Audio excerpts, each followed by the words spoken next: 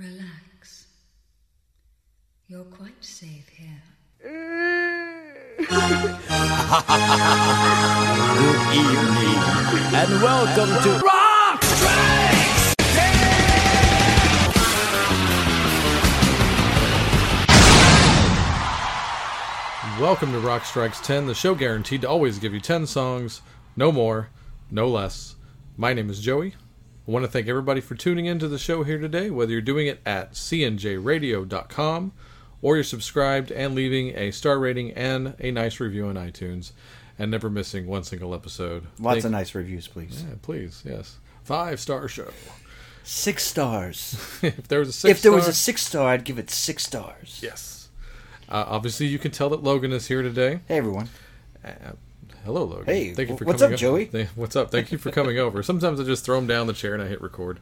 So, since Logan is here, for those of you longtime friends of the show, what we're doing here today, just in case you're a newcomer, we are doing part 3 of our year-long 4-part David Bowie tribute and retrospective. All year long. This is segment 3 of 4. 4 will be coming up towards the end of the year. Yeah. But for now, we're going to focus on, we've basically done the quote-unquote classic eras, Era 1 and Era 2. We got from early days into the Ziggy stuff, into the Blue-Eyed Soul stuff, then White Duke, Berlin Trilogy. Yeah. Now we have parked it over here. Kind of divided up into 70s and a couple of parts there. Yeah. Now we're starting to get into the probably not as much material coming out from him. Yeah. That goes for everybody, too. Yeah. But for some reason, once the 80s happened, record labels were it seemed like they were starting to get very gun-shy of just putting out a record by someone every year. Right, every year. So we're getting into, like, people waiting 2 years now, and that, for those of you that had been buying records for a long time, that was really weird, I guess. Really strange. Man, when is that new one? I'm sure you've had multiple conversations with your friends during the 80s, like, man, when's their new record coming out? But I think this is a good place to start a new era in part 3, because this is where I came in. Okay. And I like to do personal stories when it comes to these kind of things. I'm sure you're going to have a lot more of a memory here at this point. It was probably the time I was aware. Yeah. More so. Yeah. The first thing I ever saw was the Modern Love video. Right. That was probably my first impression of him ever. Right. And I think that's a good impression. I rewatched the video today, actually. Did you? You know, it's fun. He comes across really well. Yeah. It's like, hey, I'd go to that show. I mean, it's a perfect stage video. Do you look at the set list from that era? I've seen the show, actually. Okay. Right. We watched Serious Moonlight together, like, forever ago. That's right. And they were great sets. Yeah, and I made that joke that half of his band looked like they were on Safari, right, and the other half of the band looked like they were in Big Bad Voodoo Daddy or something like that. The guys snapping their fingers on the side, wearing the hats and doing the background vocals. They got suspenders. Yeah. And David's like, I'm going to wear whatever suit I want. You guys just figure it out. Right. You know, so, and, of course, the Let's Dance tour, which, of course, followed the Let's Dance album, which was released April 14th, 1983. Some fun notes about this. It was recorded at the Power Station in New York City. Right. One of the rare times he did a full album in New York City. Oh, really? Yeah. Okay. And the Power Station studio, produced by Nile Rodgers, who was definitely on a big role as a producer. Yep. He was looking for something real groovy, and Niles was going to give that. Yeah, and immediately after this album, he did Like a Virgin. So, oh yeah, that's right, he did do that. Yeah, so he was just like on fire, and that once again shows how much Madonna was following Bowie, because that's no coincidence in my opinion. Yeah. Other fun notes about this album, of course, most people will always reference the fact that Stevie Ray Vaughan is the guitar player on this album. Although he did not do the tour because he was not willing to get paid scale, which Bowie was notorious for doing. But hey, that's fine. It's called the business, kids. Yeah, you get your Earl Slicks and your Carlos Alomars more than willing to step in and do that tour. Yeah, I think it was like $400, $500 a week. Yeah, something like that. You know, and if you're playing like 4 or 5 shows, you're getting paid $100 a show. Yeah, maybe something like that. You know, for just a couple hours, but anyway. But the other thing about it is, from what I heard, is that Stevie also was pulling the card that he wanted to open. Oh, really? Yeah. I didn't hear that one. Mm-hmm. Wow. Yeah. I knew his manager was like, no. Yeah. We have something else going on. Yeah. And it was probably a good move for It was a good people. move for everyone, I think. Yeah. And speaking of, I mentioned that the name of the recording studio was the Power Station. That was the same studio where the Ramones recorded some of their initial albums in. Yeah. And Tony Thompson is the drummer on Let's Dance. So the Power Station. He was in the Power Station. That's where they got their name Did from. he do that tour with them? Tony Thompson? I think he did, actually, because he's in the video. Right. So he must have been doing the tour. I mean, he must have. Well, who knows? Yeah. Who knows? Another fun fact about this. So, Logan, I'm going to put you on the spot a couple of times on this. Quiz. Pop quiz. It's a quiz portion. Now, technically, there are 2 cover songs on this album. Technically. Mm-hmm. Can you name... I'm sure you can name one easy.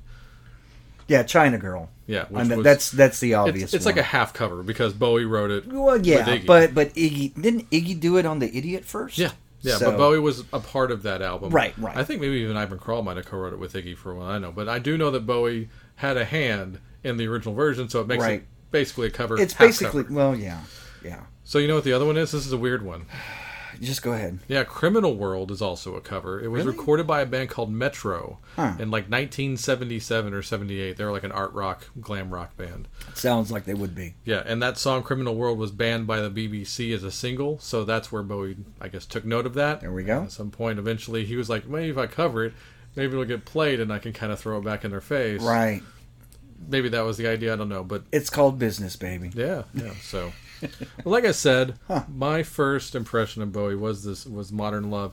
I really, because we try not to do obvious singles and stuff like that. Stuff you can hear on the radio every day. We try not to do that here on Rock It's kind of a hard record to wiggle around, though. And it's really it's top heavy in the sense of the success because all the singles are on the A side, right? With the exception of Cat People, right? But Cat People is the least popular single out of the record, So you can kind of and Giorgio Moroder co-wrote that, by the way.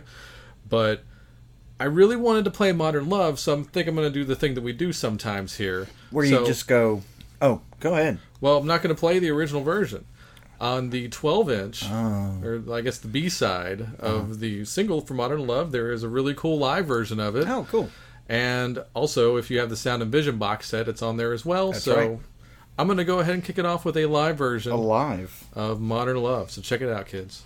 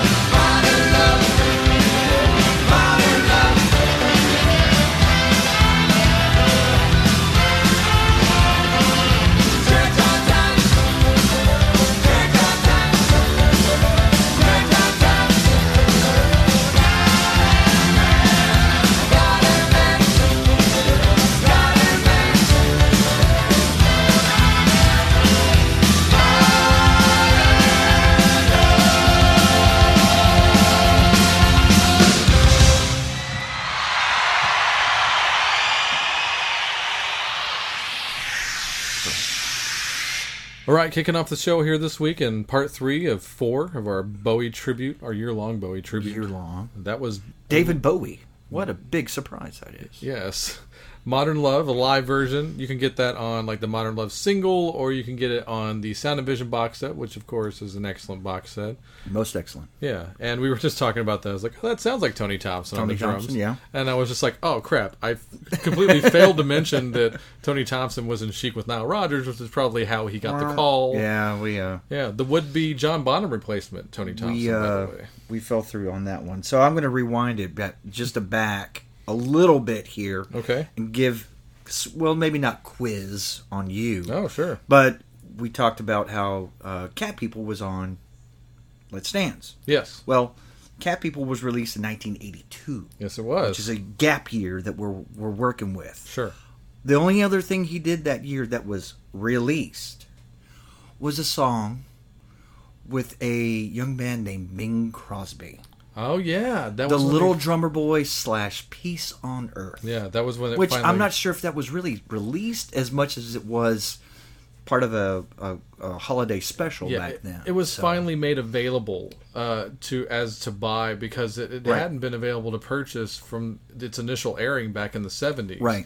And so now it's become like the song at Christmas time. But, and it was years before it actually showed up on CD. Yeah.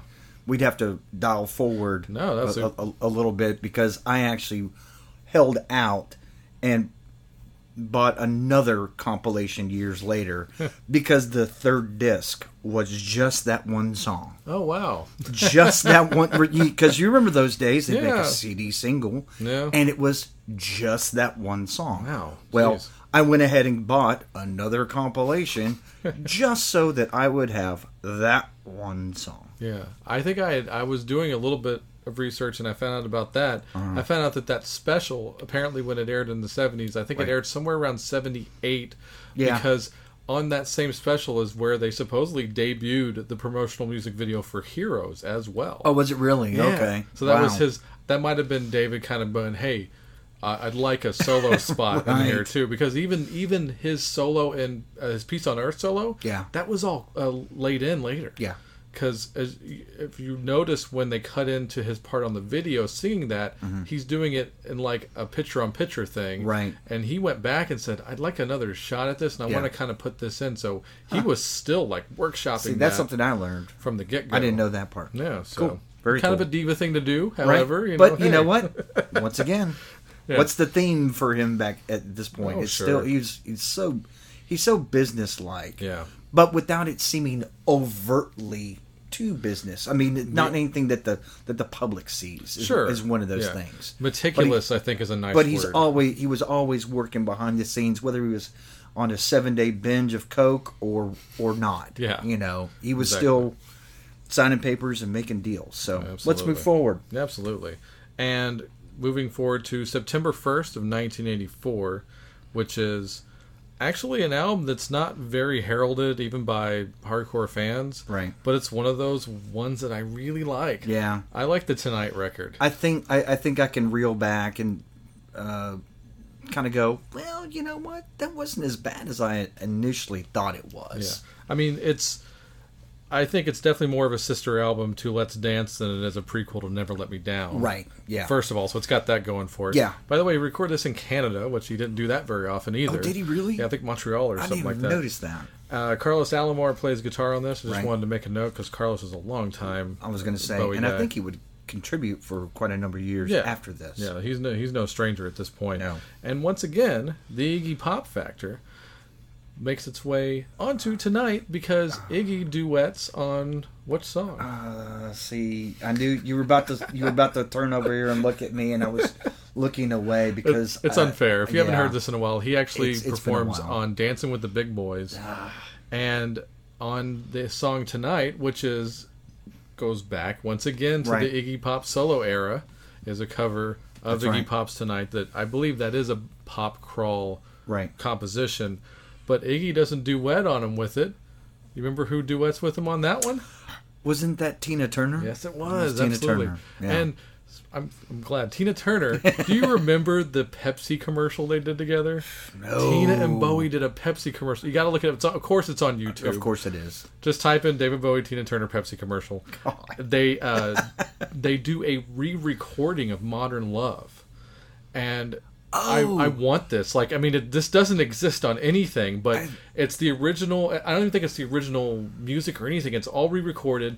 Bowie is playing a mad scientist who is like putting some sort of weird potion together, and he spills Pepsi into the potion. It's like a Dr. Frankenstein thing, right? And so in the machine, Frankenstein, thank you. As Pepsi gets poured into the machine, everything goes haywire. And Wait there's a minute, bunch of does explosions. Tina get a hold of that? No, Tina becomes the creation of Tina Turner comes out of the pod, and she starts singing Modern Love, and because it's if you remember the tagline at this point, we're such children of the 80s, the choice of a new generation. Oh, that's right. So instead of get me to the church on time, it's the choice is mine. Right. So the choice is Pepsi. I have to go back and find that. Oh man.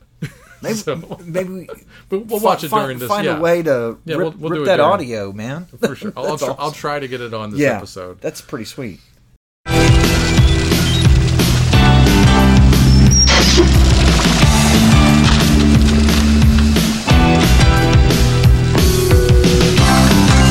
There's no sign of life, it's just a part of charm. I'm lying in the rain, they always wave goodbye. But I tried.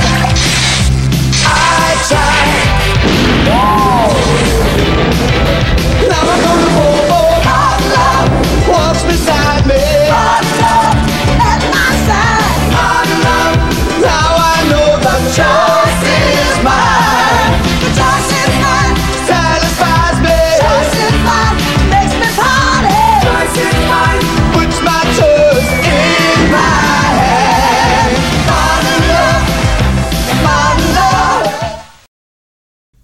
Bonus track. And if I got it, then we're back. Right. So Tina Turner duets on Tonight. They actually did that live together on Tina, like I think at Wembley. Yeah. That was a cool show. Great show if you haven't seen that. But once again, going back to the Tonight record, I really love the Tonight record. Blue Jean had the biggest rollout probably for any video up until that point. It was an on the hour, every hour MTV exclusive. Well, who else was going to play it? Sure, but it was also like a mini film. It was like a 15-minute feature. Yeah, at the beginning, because I remember that day. Yeah, I remember it too. I'm gonna sit here at 1:00 and I'm gonna watch it, and then I'd walk away for 45 minutes and then come back at 2. Yeah. Because I was just there's nothing about that song that I don't like. Yeah, it's awesome. It still holds up for me. Yeah. It's probably one of my, at least a top 10. Yeah. So I was prepared to play Lovin' the Alien, but do you want to do Blue Jean? We can totally do that. Man, well, either one. If I had my coin flip app, I'd just coin flip it. I'll tell you what. I'm sure most of the listeners have heard Blue Jean, right? And I love Blue Jean. Lovin' the Alien's a fantastic song. I think that would be good wrong with it. To represent the album tonight, because if you have a Best of Bowie, you have Blue Jean. So to kind of sell you on the Tonight record, I think you should check this out. This is the opener, and it's like 7 fucking minutes long. Right. But great. Just rewatch that video again. That's a weird video. Right. As slick and as expensive and well done as the Blue Jean video Jazzin' for Blue Jean. Yeah, yeah. Which you can get the full length. If you have the Best of Bowie DVD, that 2 DVD. Oh, yeah. It's an Easter egg on there. You have to look up how to access the Jazzin' for Blue Jean video is on there. So shit, I didn't even know that. I've had that for 10 years. Yeah, 15 years, easy. But, yeah. Oh, so wow. Go check that out when you get home. Hell yeah. Yeah, hell yeah. And after that, they showed the Lovin' the Alien video, all 7 minutes of it, I think. I don't think they edited it for MTV either, but not that it really got played on MTV. Right. That was the other thing. What, the 4 times it was played, maybe? Yeah, because it's a weird video. He has a robot mariachi band backing him up, something like that. They're all like covered in silver and... And I don't want to spoil the concept, but it's weird. It's neat, a great song, though. Yeah, so let's go ahead and play it from the Tonight album. This is Lovin' the Alien.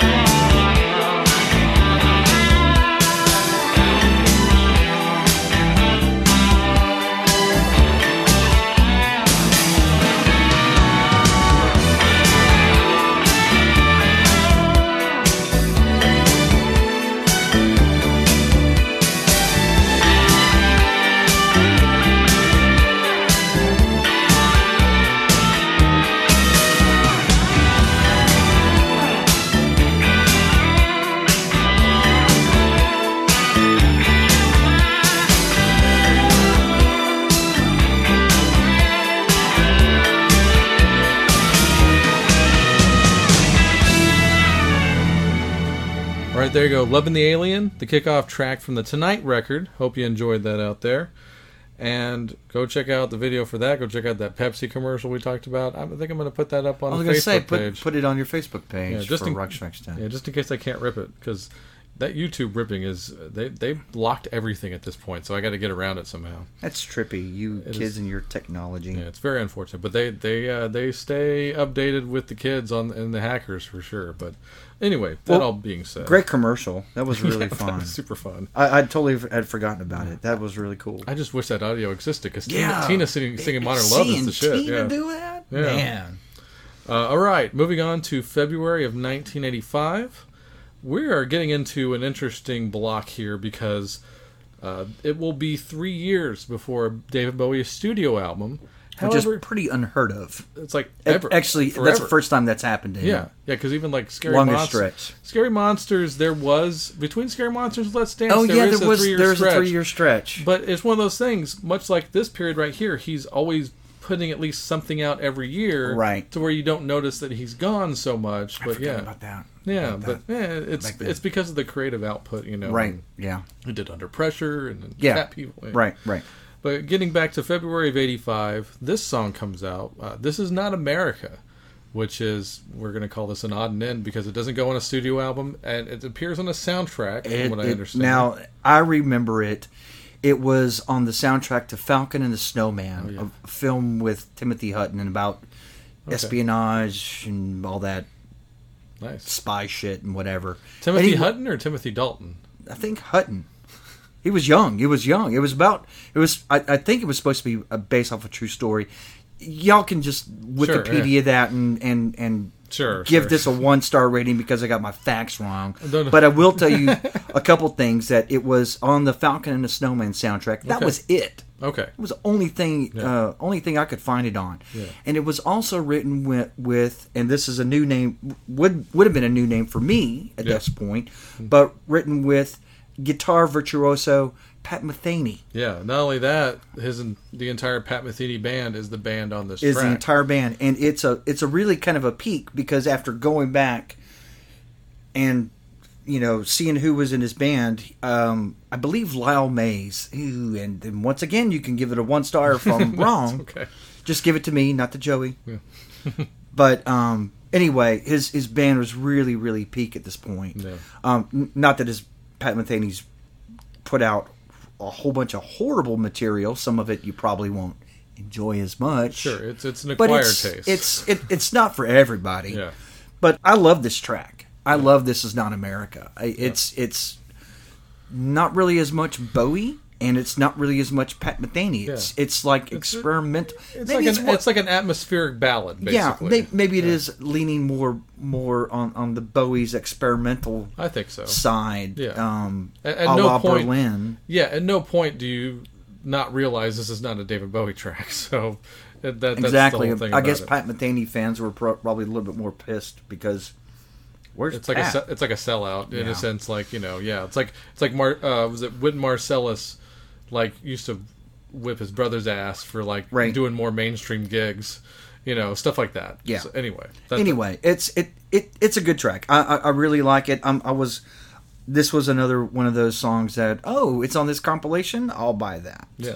So there you because go. I can finally have that on CD or whatever it is now. And So. They made it way easier for fans later on because it's pretty much on any Best of Bowie, especially one that goes a tad deeper, like the 2-disc Best of Bowie. Right. Whenever you get to those comps that are more than a single disc, then you're guaranteed pretty much that they'll be on there. Absolutely. All right, Good song. And you're gonna enjoy it right now. This is David Bowie along with the one and only appearance on Rock Strikes 10 of the Pat Metheny group. Or is it? You have to wait a while. Right. You have to wait longer than Tool fans, that's for sure. So here you go. This is Not America.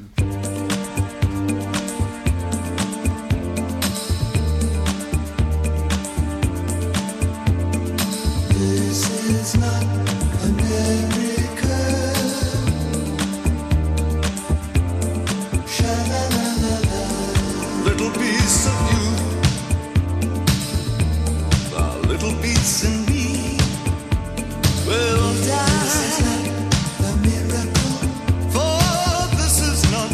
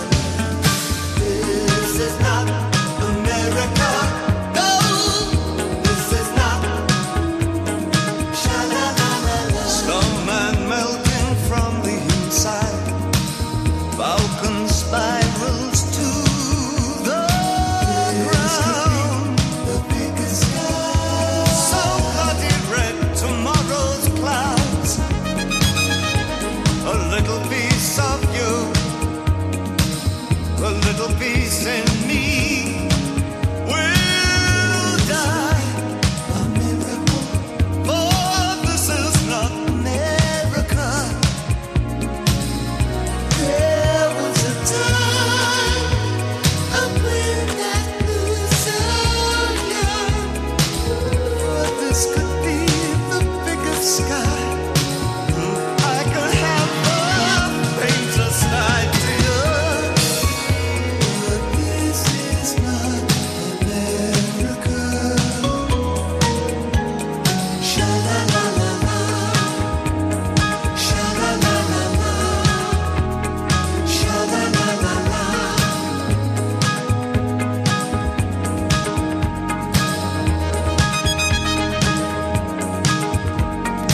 This is not America. No, this is not. Sha la la la. This is not America. No, this is not. This is not America. No, this is not. Sha la la la.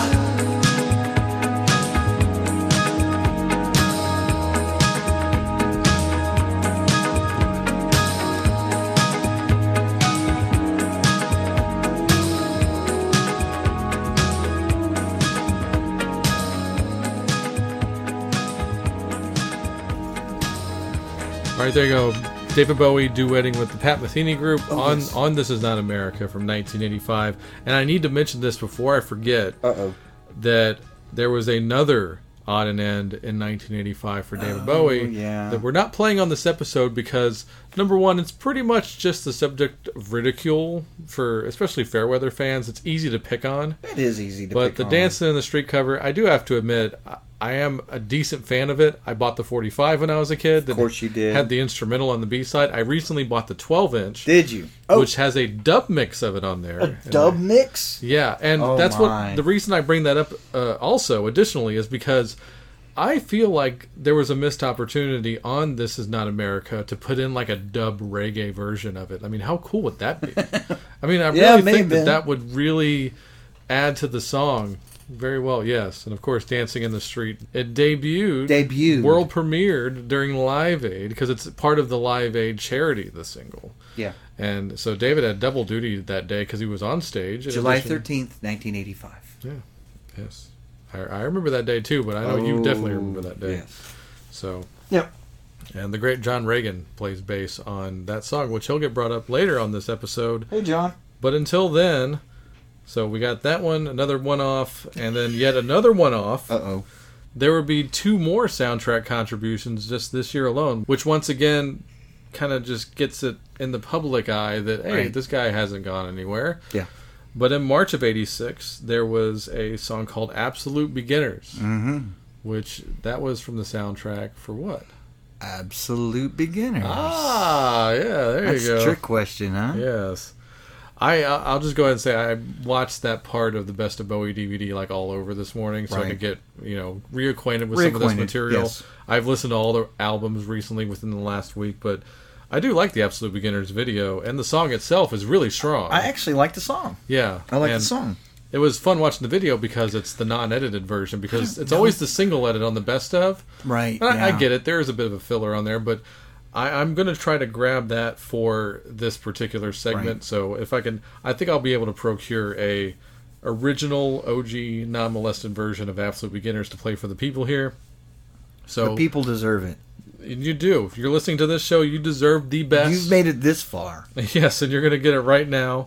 And I got a fun pop quiz for Logan after this, and it concerns the song.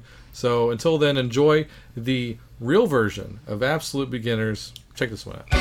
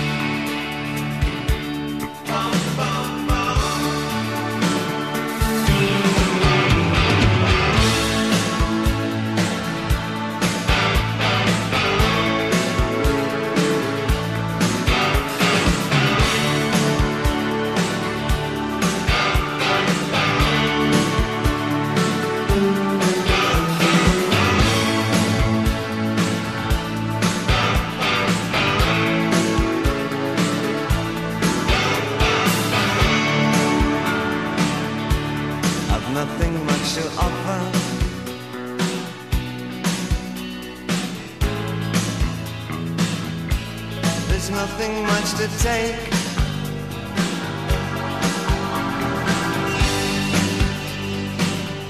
I'm an absolute beginner.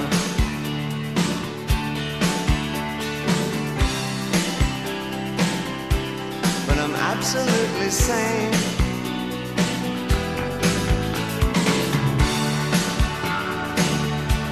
As long as we're together,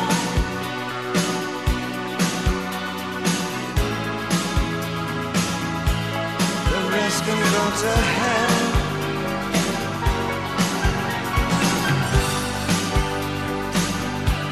I absolutely love you.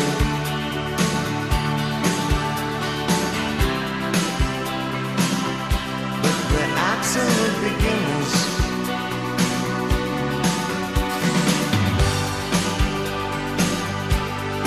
Eyes completely open,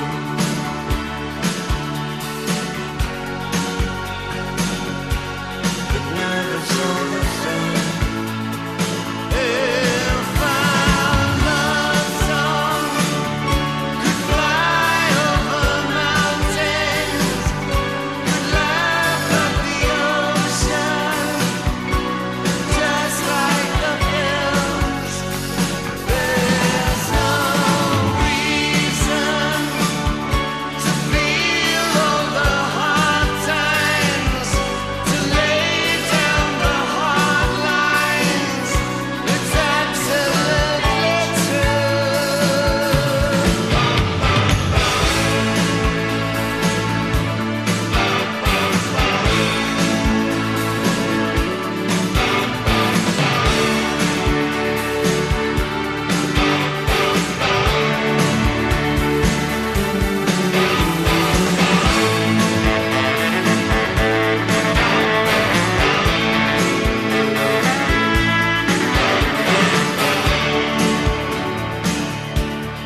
nothing much could happen.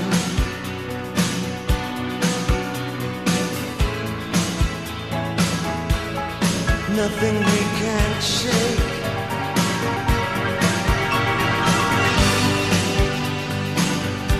Oh, we're absolute beginners.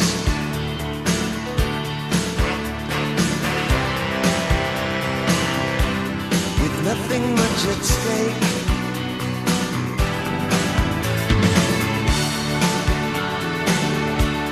As long as you're still smiling,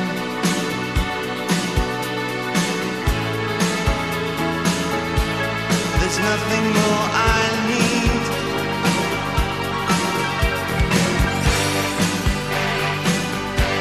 I absolutely love you.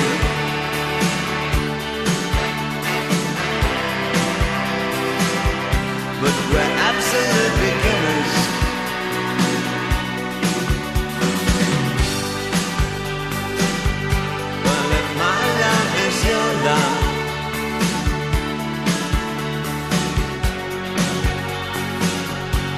We're certain to succeed. If our love song could fly over mountains, could sail over heartache, just like the films. If there's reason to feel all the hard times, to lay down the hard line.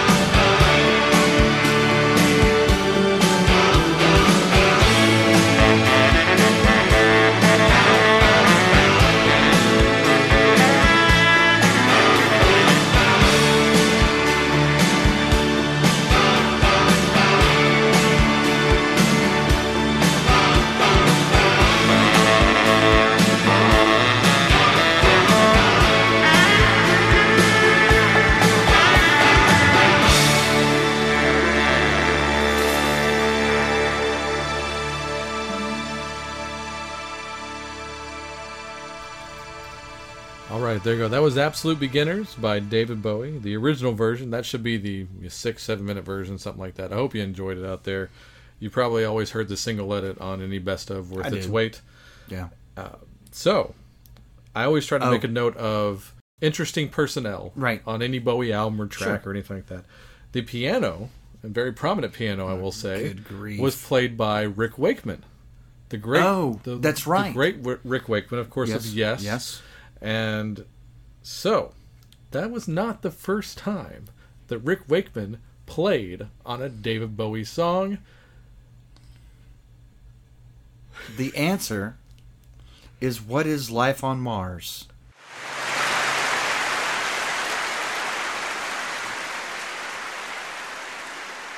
So, anyway, fantastic.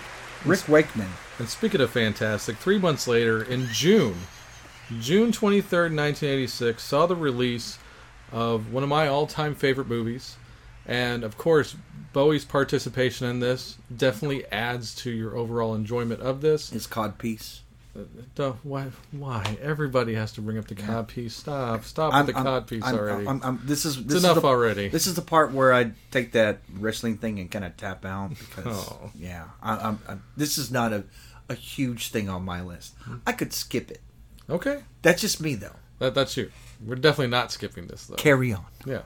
It's like in my top 20 Desert Island movies, actually. I understand. Marking off my list. I own the poster. I have. I just recently bought the 30th anniversary Blu-ray for Labyrinth. Where's your poster? It's in the living room that you see every time with you all walk the in the movies. house. Oh, okay. Yeah. But yeah, I just bought the 30th anniversary. Very nice. 30? Yeah, 30 years this year. And very classy tribute to Bowie in the special features. I'm sure. And in the book, of course, With his codpiece? Yes, with the freaking codpiece. Moving on.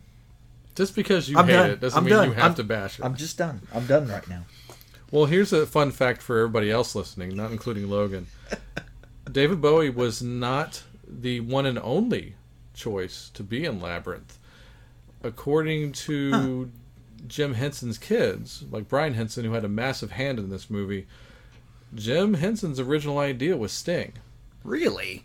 And his kids, including himself, said, "Dad, that David Bowie guy, I think he's probably a better fit for this, and he's a little cooler." Like, that was the thing. Like, because Sting has acting credits as well, and he has the same kind of stoic nature in his cinematic approach. I could see it. Yeah, and I'm just thinking about how that. I don't know. I just think Sting as the Goblin King, though, he would have been more stoic and evil, as opposed to Bowie, who's a little bit more flamboyant. He might have been a little bit more. He would have been way more stoic. Yeah, well, not just stoic, but also, I think he would have been a little bit more devious. Yeah. Oh, yeah. Looking and not as fabulous. Yeah. I mean, and I don't mean that as a knock, but Bowie had this. I mean, Bowie has just glamour written all over him anyway. Sure. Yeah. Whether it's 1970 to 86 to 95 to 2016. Yeah. The guy is GQ fabulousness all over. Yeah. So I'm since you're kind of already tapped out on the Labyrinth subject, I'm going to get you even more off the path. Oh, do I get a quiz? I get no quiz for you. I'm just going to throw in like a massive sidebar for any of you friends of the show that are huge Kiss fans like I am. Oh, there's here we two go. Kiss references to the personnel of the Labyrinth soundtrack. One is the guy that plays bass on the entire album is a guy named Will Lee, who played for David Letterman in the World's Most Dangerous Band and the CBS Orchestra, along with Anton Fig, who's the drummer. Right. So they were the personnel on the very first Ace Frehley solo album. Well. And Robin Beck, who does background vocals on a lot of the songs, she was a background singer mostly just for people on the road and stuff with Session. She recorded a version of Hide Your Heart. That's how Kiss fans know her. But the other cool thing about this, which I think will wake you up a little bit, not only is it Robin Beck doing background vocals, but an old friend of David comes by, and you know that choir on Underground, like where they're like, like really going for it at the end? Yeah, sure. Luther Vandross. Oh, okay. Sissy Houston. Right. Danny John Jules, who was one of the Fireys in Labyrinth and also from Red Dwarf. Okay. And some other... Fireys? Yeah, the fiery dance, the Okay. Yeah, okay. You haven't seen the movie It's in part- probably it's part- forever. yeah. Yeah. But 1986. another great song and dance, man, Denny John Jules. And some other people I'm forgetting. Okay. But Albert Collins also has a credit on the Labyrinth soundtrack. Albert Collins? Yes, blues legend Albert Collins is in there somewhere. I'm going to I guess guess Carlos wasn't available that day? Maybe, or maybe he just like kind of, hey, dude, I don't know. He was working next door or something. Yeah, that's how those things usually happen. Yeah, I mean, that's how a lot of stuff like that happens. It so- does. How funny. Yeah, so that must That's have been a funny part. That's a fun session. So I think I have played actually every other Bowie song on Rock Strikes 10 from Labyrinth except for the obvious one, Underground. So I'm going to play the full-length version of Underground right now. You've basically played the soundtrack to Labyrinth on this show? In a sense, I played As the World Falls Down, I played Within You. Okay, don't quiz me. There's only like 4 Bowie vocals on the whole thing. So Oh. yeah, and the rest of it's okay. That's right. The rest of it's score. Who did the score? Trevor Jones. Trevor Jones. Yeah. So Who's Trevor Jones? I don't know. Score guy. That's it? Trevor, I'm assuming he's British. Trevor is a British name. I'm going to Google him. Do that. We're gonna all Google him while we listen to this. I'm going to do that. This is the full length version of Underground. Check it out.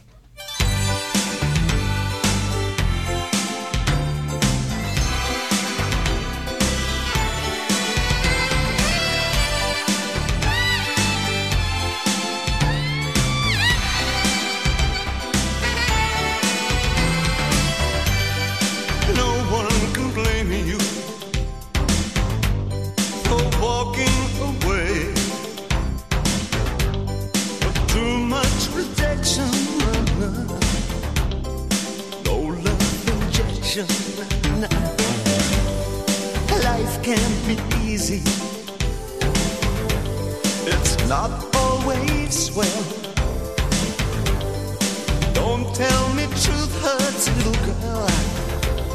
It hurts like hell. But down in the underground, you'll find someone true. Down in the underground, a land serene, a crystal moon. It's only forever. Not long at all. Lost and lonely.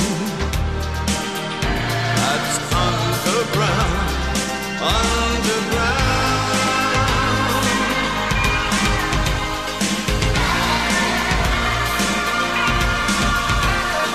Daddy, get me out of here. I'm underground. About a place nothing ever hurts again. Daddy, get me out of here. I'm underground. Just bust the surface, take me down. I'm underground. Daddy, get me out of here.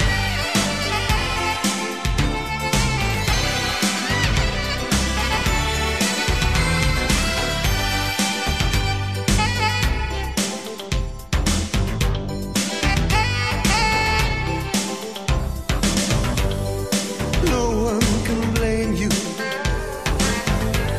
for walking away. Too much rejection, no love injection. Down in the underground, you'll find someone true. Down in the underground, a land so green, a crystal moon.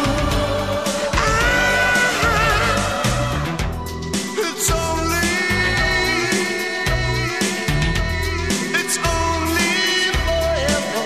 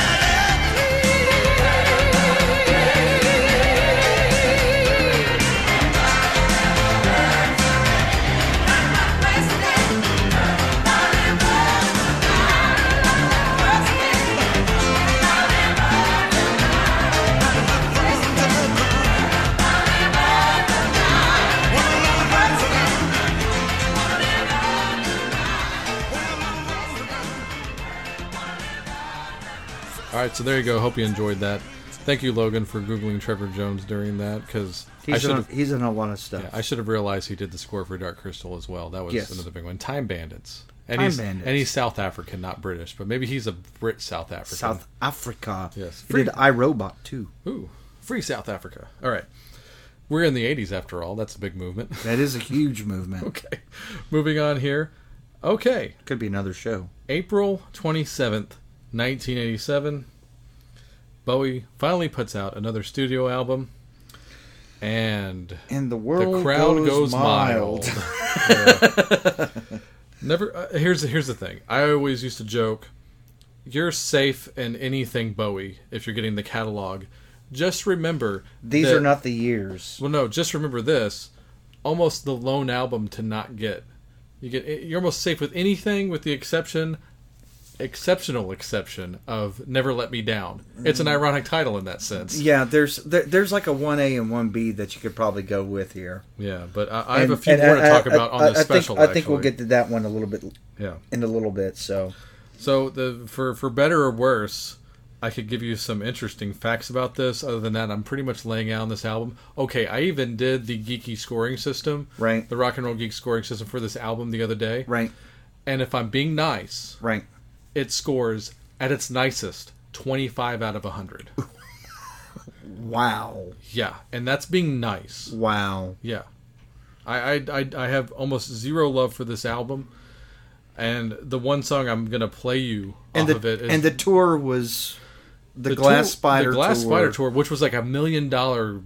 It was an epic tour. Yeah, which I got a ticket for the day after the show. Oh, did you want this? It was a floor seat.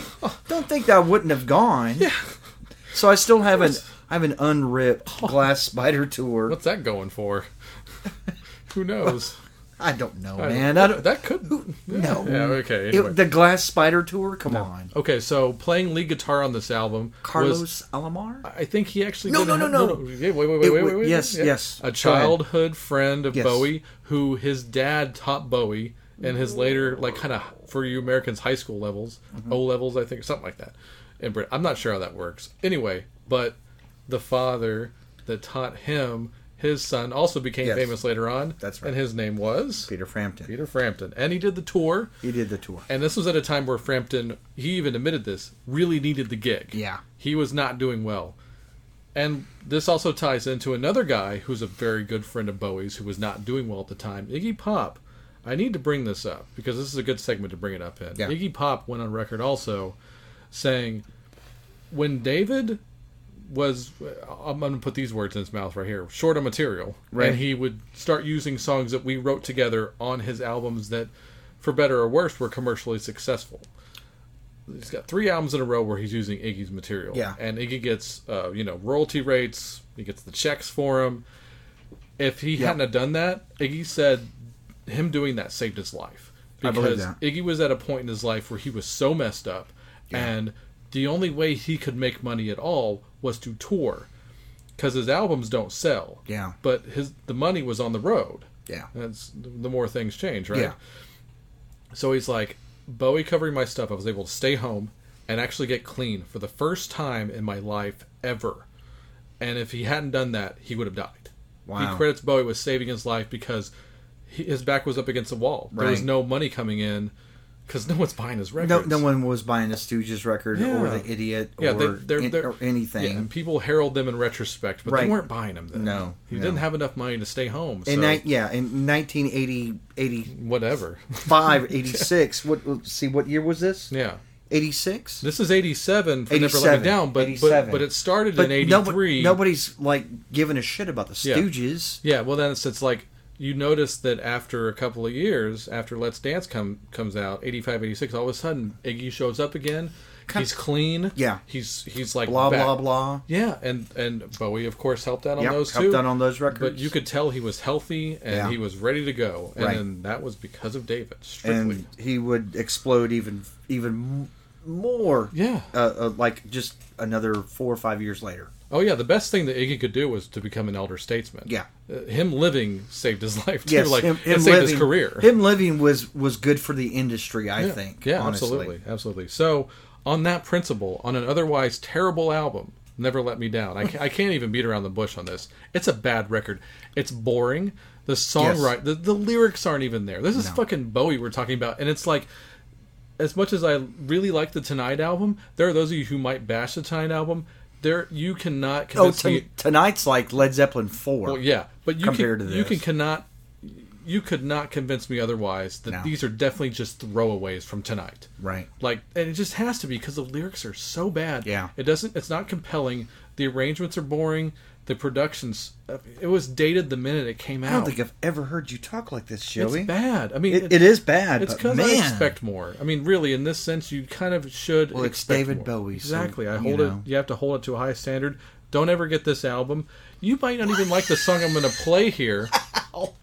You might not, like, day in, day out, you tried to watch that video. I turned it off like halfway. I could barely get through half of it. Dude, and it's a music video. That song kills me. It's horrible. It's absolutely terrible. Okay, so we're out of material. We're definitely using throwaways at this point for this album. I'm speaking in this. I'm going to go get a beer. You finish this. But the last song on the album, once again, it's an Iggy Pop cover. Right. And it's actually one of my favorite Iggy solo songs. So they took the terrible production of Never Let Me Down and added it to a really good Iggy Pop song. Right. With mixed results. But that's what I'm picking for the record, because what the hell else am I going to play? Right. So check it out. Maybe you've heard the original, have never heard this version. So this is David Bowie attempting Iggy Pop's Bang Bang.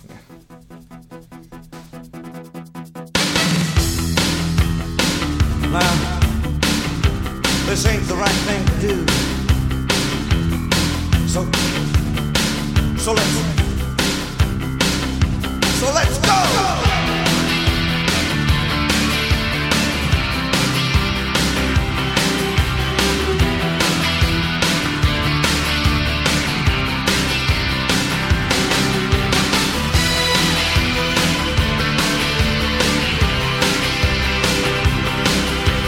Young girls, you know what they're after. Young girls, don't kiss me goodbye. Rockets shooting up into space. Buildings, they rise to the skies.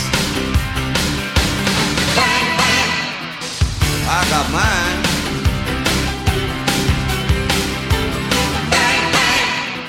Reach for the sky. I keep a good friend on videotape. He'll drive his sports car until it's too late. But we'll have a hot time on a town tonight. 'Cause love is my bet, and it's the best bet. I got mine. Bang, bang, sun don't shine. Bang, bang, you are angels. Bang, bang, now you are all being pictures.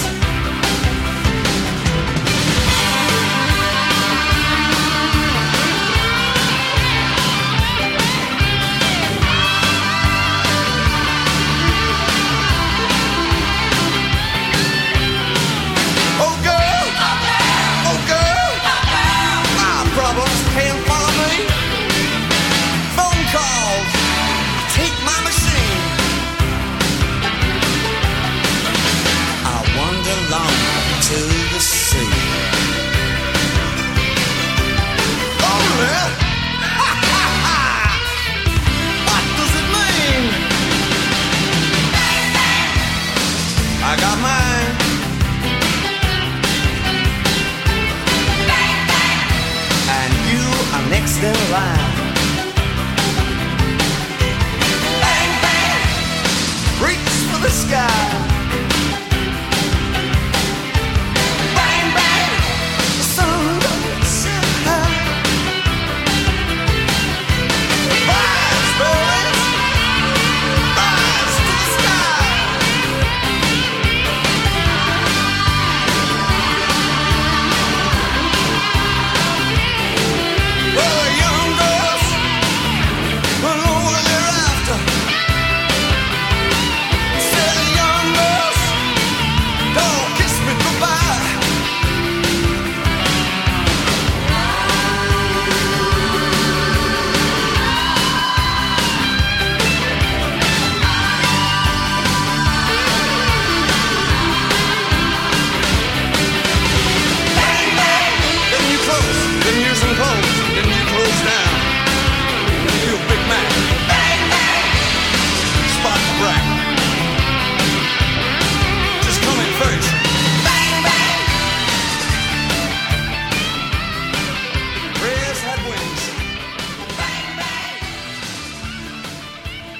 Alright, there you go. That was Bang Bang by David Bowie. Oh, by the way, I failed to mention a really super fun factoid about Never Let Me Down. It features and I'm not making this up because you can't make this up, it features a guest rap by Mickey Rourke on the song Shining Star. Even better, huh? Even better.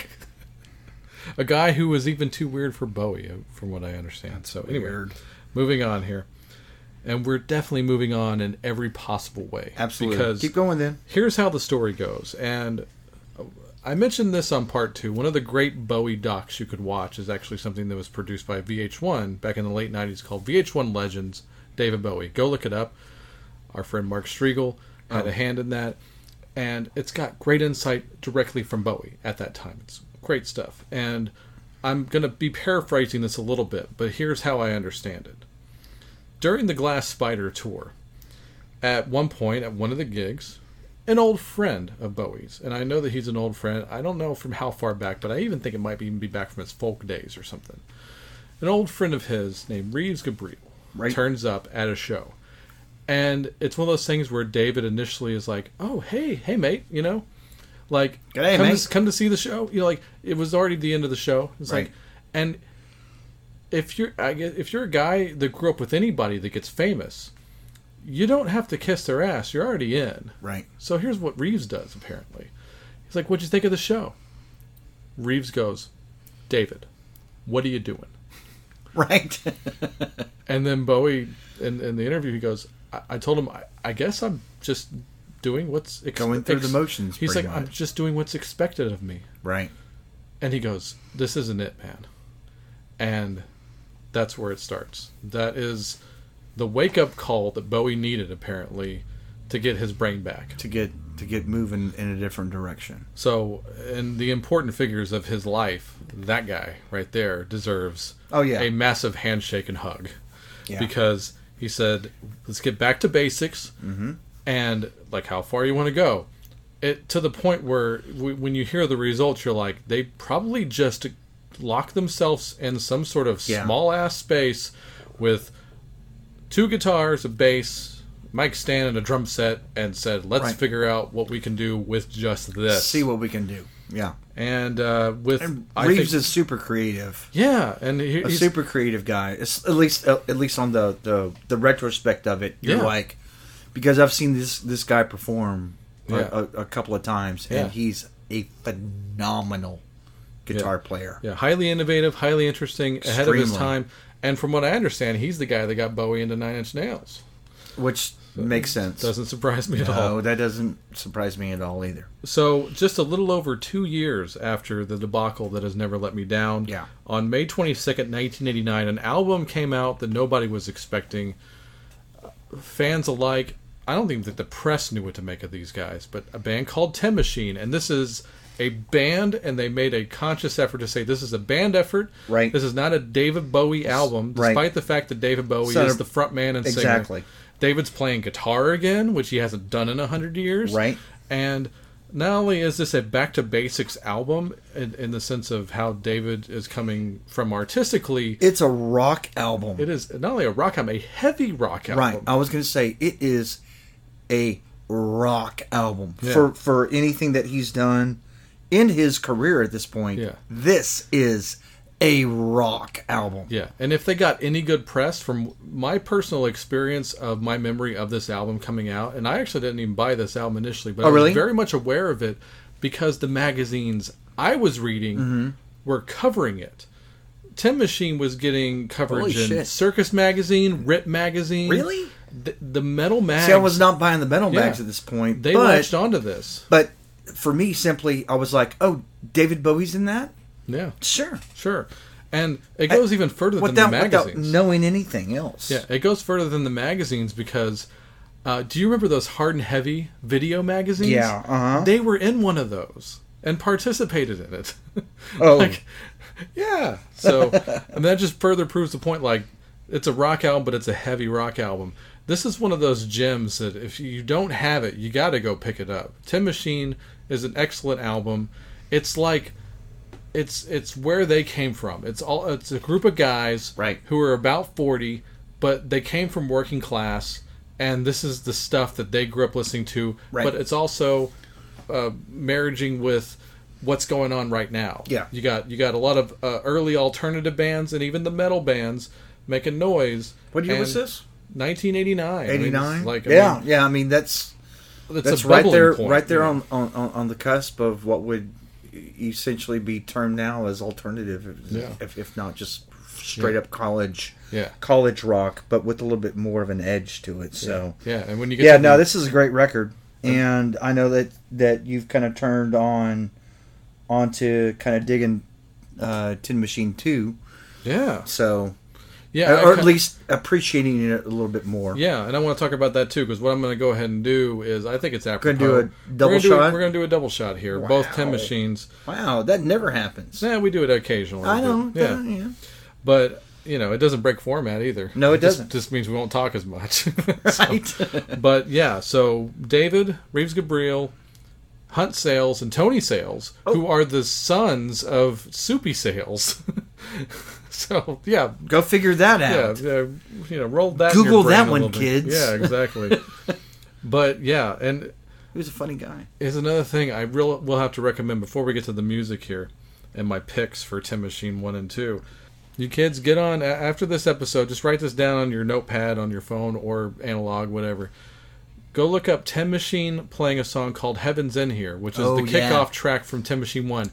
There is a it'll be the first thing that pops up because it's a performance from Japan, and it's closing out their show, even though it's the first track on the first album. Irony. It's a 12-minute version where they're just killing. I'm just destroying this stage. They're not like destroying their instruments or anything, but they're rocking.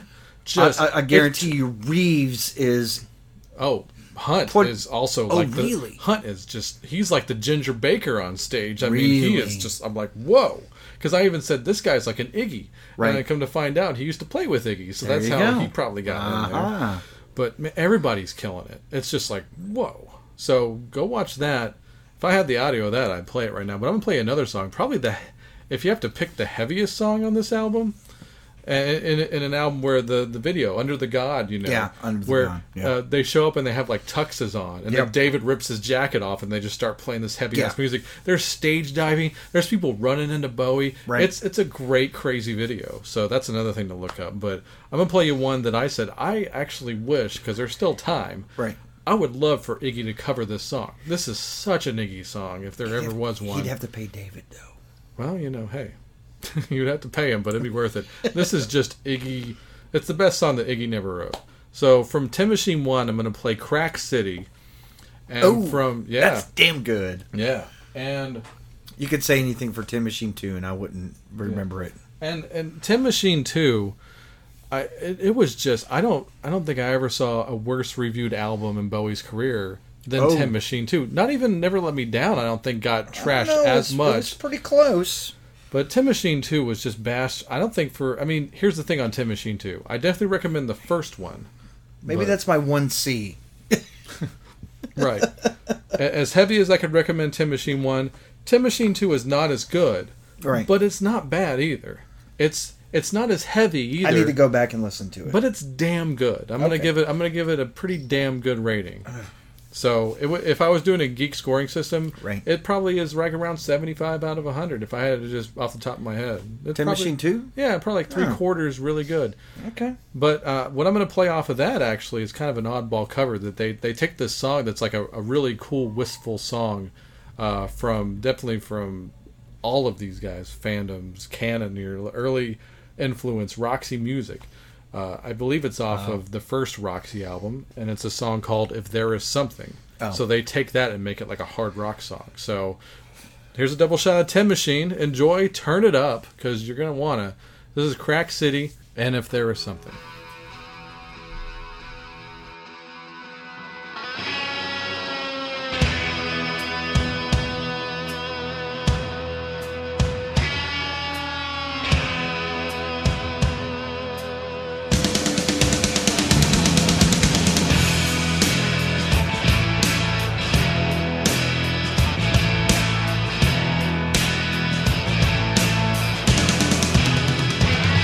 Oh, come, all you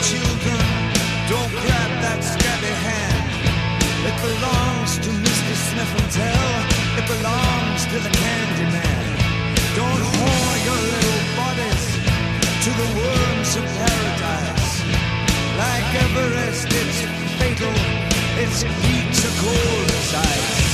They're riding on the subways, they're riding on the streets. They'll ride you down to the gutters, they'll ride you off your feet. Gonna hit Crack City.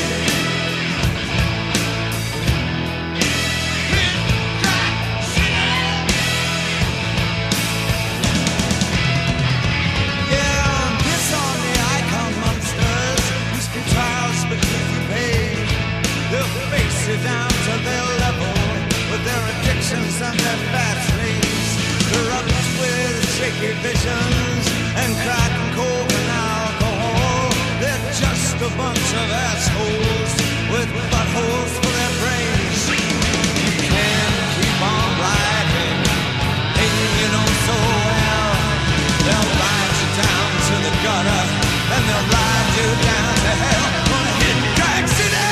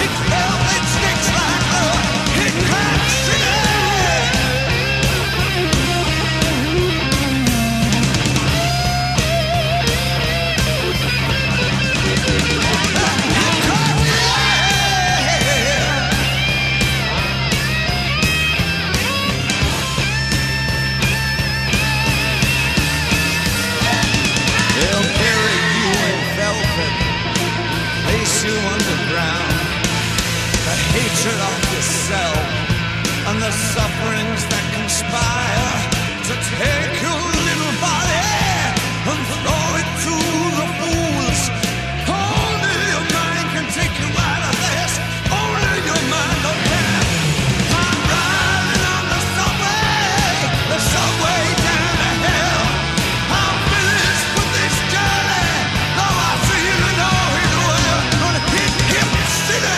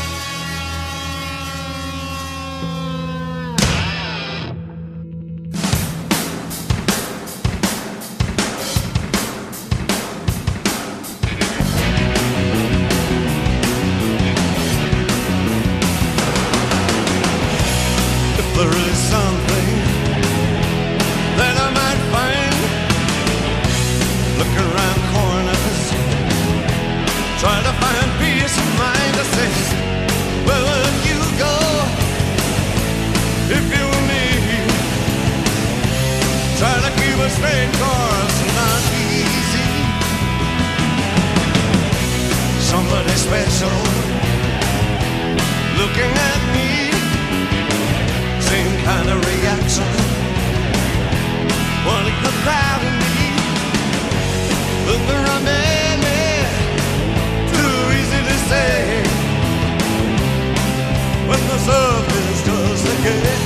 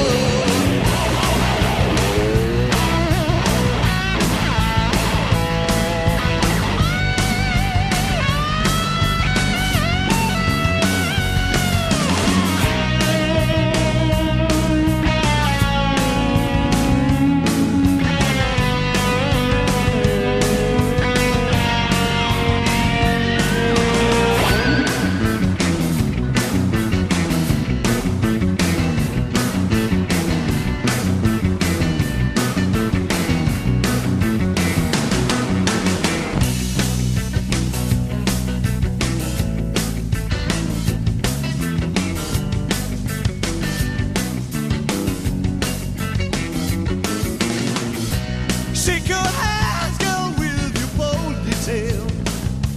Takes me right back when you were young. Throw your passions, give them to the air. Watch them fall down when you were young. Your love, feel you, them all to try. The used to fall apart when you were young. Your love, feel you, them all to try. The hills behind you when you were young. Your love, feel you, them all the time. The trees would fall when you were young. Your love, feel you, them all the time. The grass was greener when you were young. Your love, feel you, them all the time. Was rough above.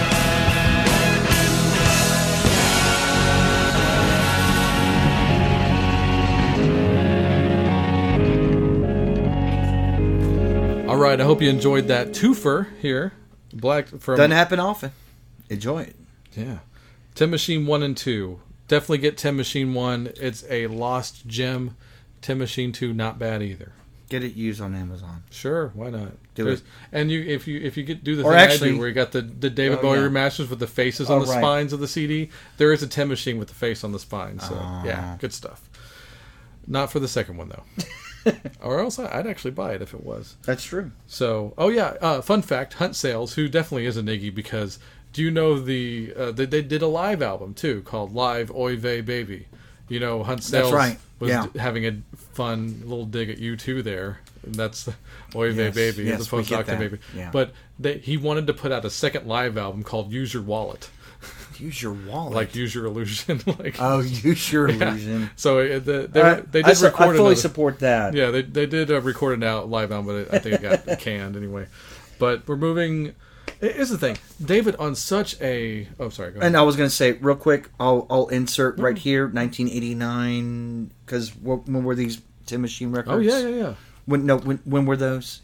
Oh yeah. So the Tin Machine albums, May of '89 and September of '91. Sound and Vision box set comes out. Yes. Right in this line. And he does the Sound of Vision All Request tour, right? Right, and so that was also like a tremendously like, who is this David Bowie fellow? For a lot of youngins. Sure. Yeah. You know, because I remember getting a lot of. That's whenever I started to get questions from the youth. Yeah.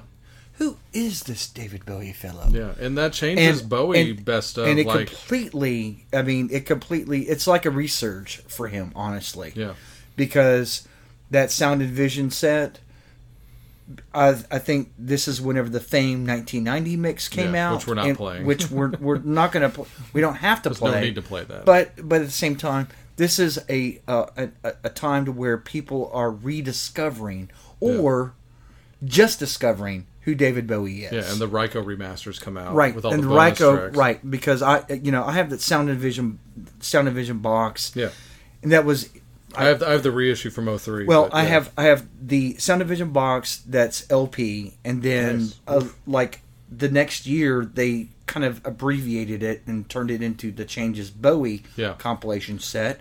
That was the first Bowie CD I ever owned. That's the one that had the disc with the Bing Crosby Little Drummer Boy song. Oh, you bought the bonuses version with that. The See, I didn't have that, yeah. 3-disc version, Nice. which should have been really the 2-disc because it's just one song. Yeah, You I can gotcha. fit it I anyway. know. I gotcha. I divert. That's okay. We're going to move right along, and what's next? I'll tell you what's next. After the Tin Machine records, which if I told you that Bowie went and just recorded the Outside album a few years after, you'd be like, no, I get that.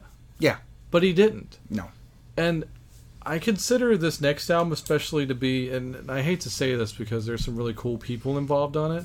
Yeah. Including John Regan and including Nile Rodgers and people Right. like that.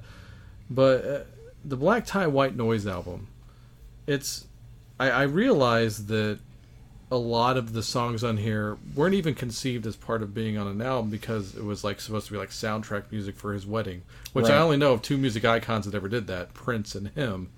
Oh, did Prince do that Yeah, too? he wrote a whole full length for his, Wow. to be played at his wedding. Anyway, Wow. and I have it, but You have that? yeah, Okay. I'll tell you later. But on April 5th of 1993, this Black Tie White Noise album comes out, and I think it just completely killed the momentum he had after the 10 Machine albums Yeah. because this definitely sounds like the follow-up to Never Let Me Down. Yeah, it does. So from that perspective, he followed up his last solo album. this is What the going hell? back to that 1A 1B Yeah, but it's just like... because it's not very high on my list at all. Yeah. I mean, whenever my pool on it is that the best song is a cover song. Yeah. Mm-hmm. What can you say about an album where that's the case? Two cover songs. Well, actually, there's more than one, but there's a notable cover of "I Feel Free," which is not right. But the Cream song, Right. It's terrible. It's just But- not. but here's, it's not notable. And you want to know the sad me at reality? all. The sad reality of that is that's the last time him and Mick Ronson played on a song together. Ooh, wow. Yeah, so Wow. that's a notable footnote in history right there. Mick Ronson has left us now at this point. Crazy. That's crazy. So, it's But just yeah, like- this is, he got married in 92, releases this album in 93.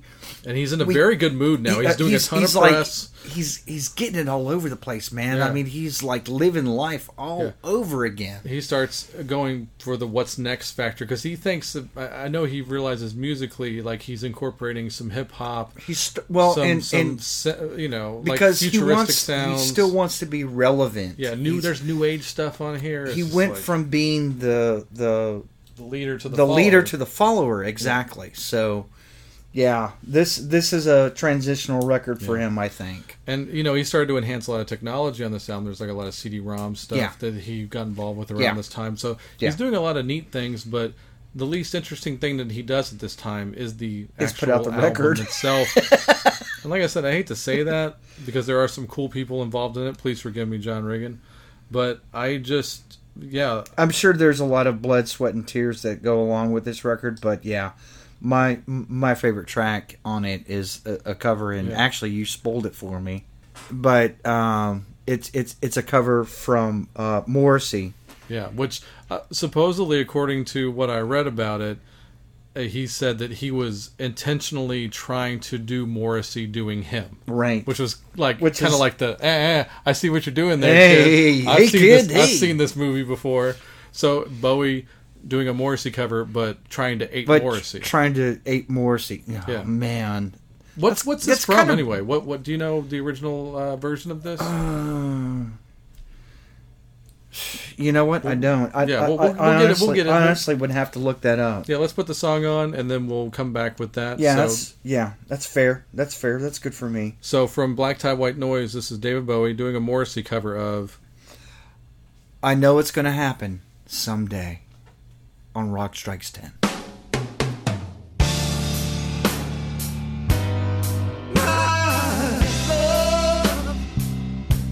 Wherever you are, whatever you are, don't lose faith. I know it's gonna happen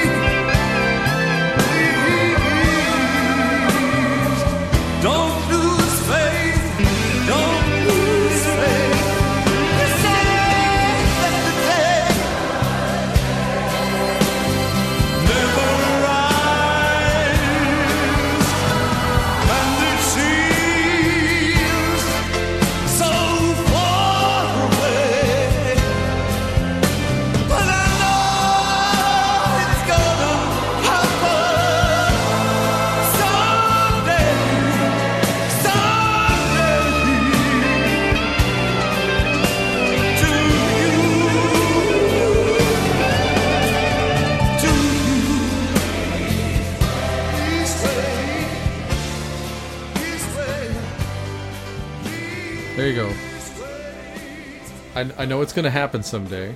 From Black Tie, White Noise. See, I think you should, and that's not indicative of what this album sounds like. This song sticks out like a sore thumb in the best possible way on this album because I think he should have done more of the crooner type stuff on this. Yeah, if he's going to do something, right? And for me, this is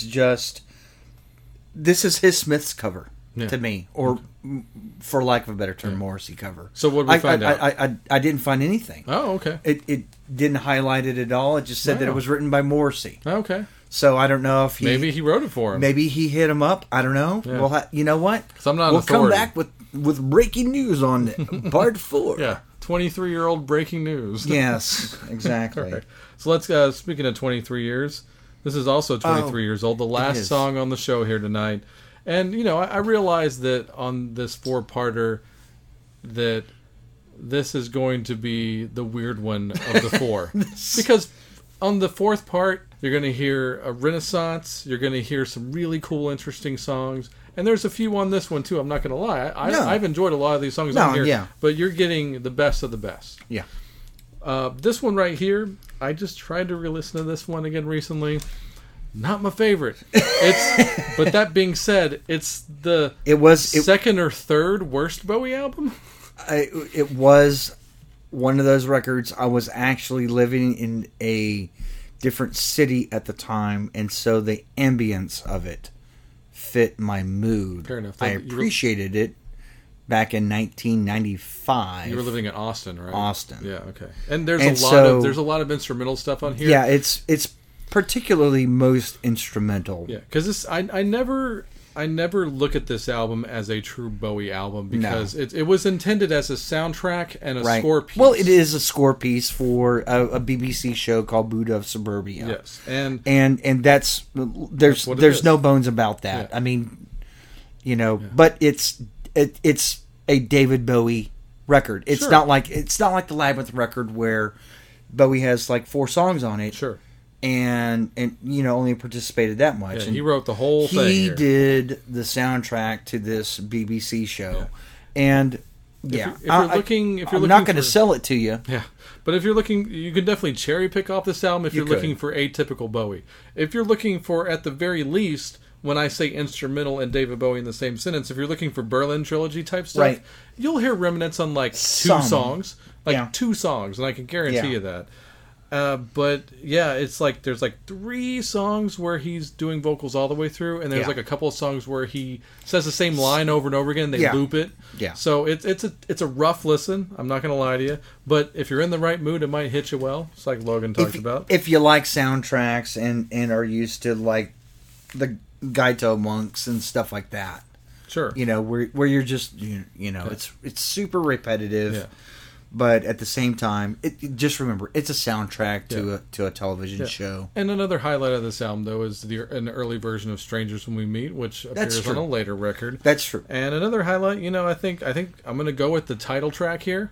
Yes, nothing wrong with that. I'm going to play the reprise version, which is the full-length version at the end of the album. Yes, because here's a fun little gimme here. And I don't think people realize, especially nowadays, what a pretty ripping guitar player this guy is. But Lenny Kravitz guests. Oh, that's right. I forgot about that. Yeah. And Lenny Kravitz throws down on this track. So check it out. Kravitz does do a damn good job. He does, yeah. He does. So closing off part 3 of our 4-part David Bowie year-long tribute. This is the title track to the BBC show, The Buddha of Suburbia.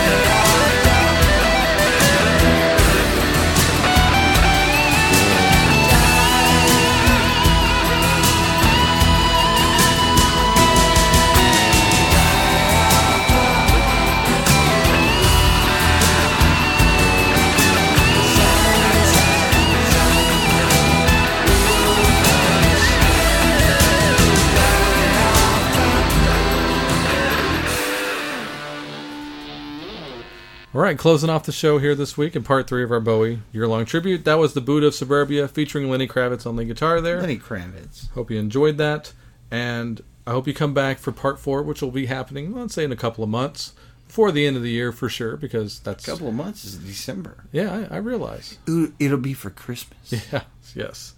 We can get all depressed about losing Bowie during the Christmas season. So nothing says I hate Christmas like losing Bowie. Yeah. However, it's going to be a very stellar block of songs because we're going to start with Outside, I believe, and then finish up with Black Star. So gonna be some stuff in there. Should be some pretty good stuff going on. Yeah, we'll have a lot to say, a lot of personal things to talk about. But until then, just stay tuned to Rock Strikes 10 and cnjradio.com for all episodes of Rock Strikes 10, including this, The Synaptic, featuring our friend Randy Brown of True Alternative. Hey, Randy. And Chris's blogs, Last Theater on the Left, and The Wrestling House Show. All things on cnjradio.com. Sorry, CNJ Radio. Yeah, Crystal Japan. Yes. Oh, hey. Oh, yeah. Hey. There you go. Only hardcore Bowie fans will get that reference. Right. So. All right. And Logan, thank you for taking the time out to come on the show. I know you got to get out of here, and we're going to get out of here. And last but not least, extra special thanks to Pete and the guys from Spacebeard for the outro song. Spacebeard. Go to facebook.com/SpacebeardBand for additional information, and tell them that Rock Strikes 10 sent you. Rest in peace to the memory and legacy of David Bowie and to all the musicians that helped him create this amazing music along with him. Even Peter Frampton. Great guitar player. Yeah. And everybody else, we'll see you on the next one and future episodes. Have fun. See you soon.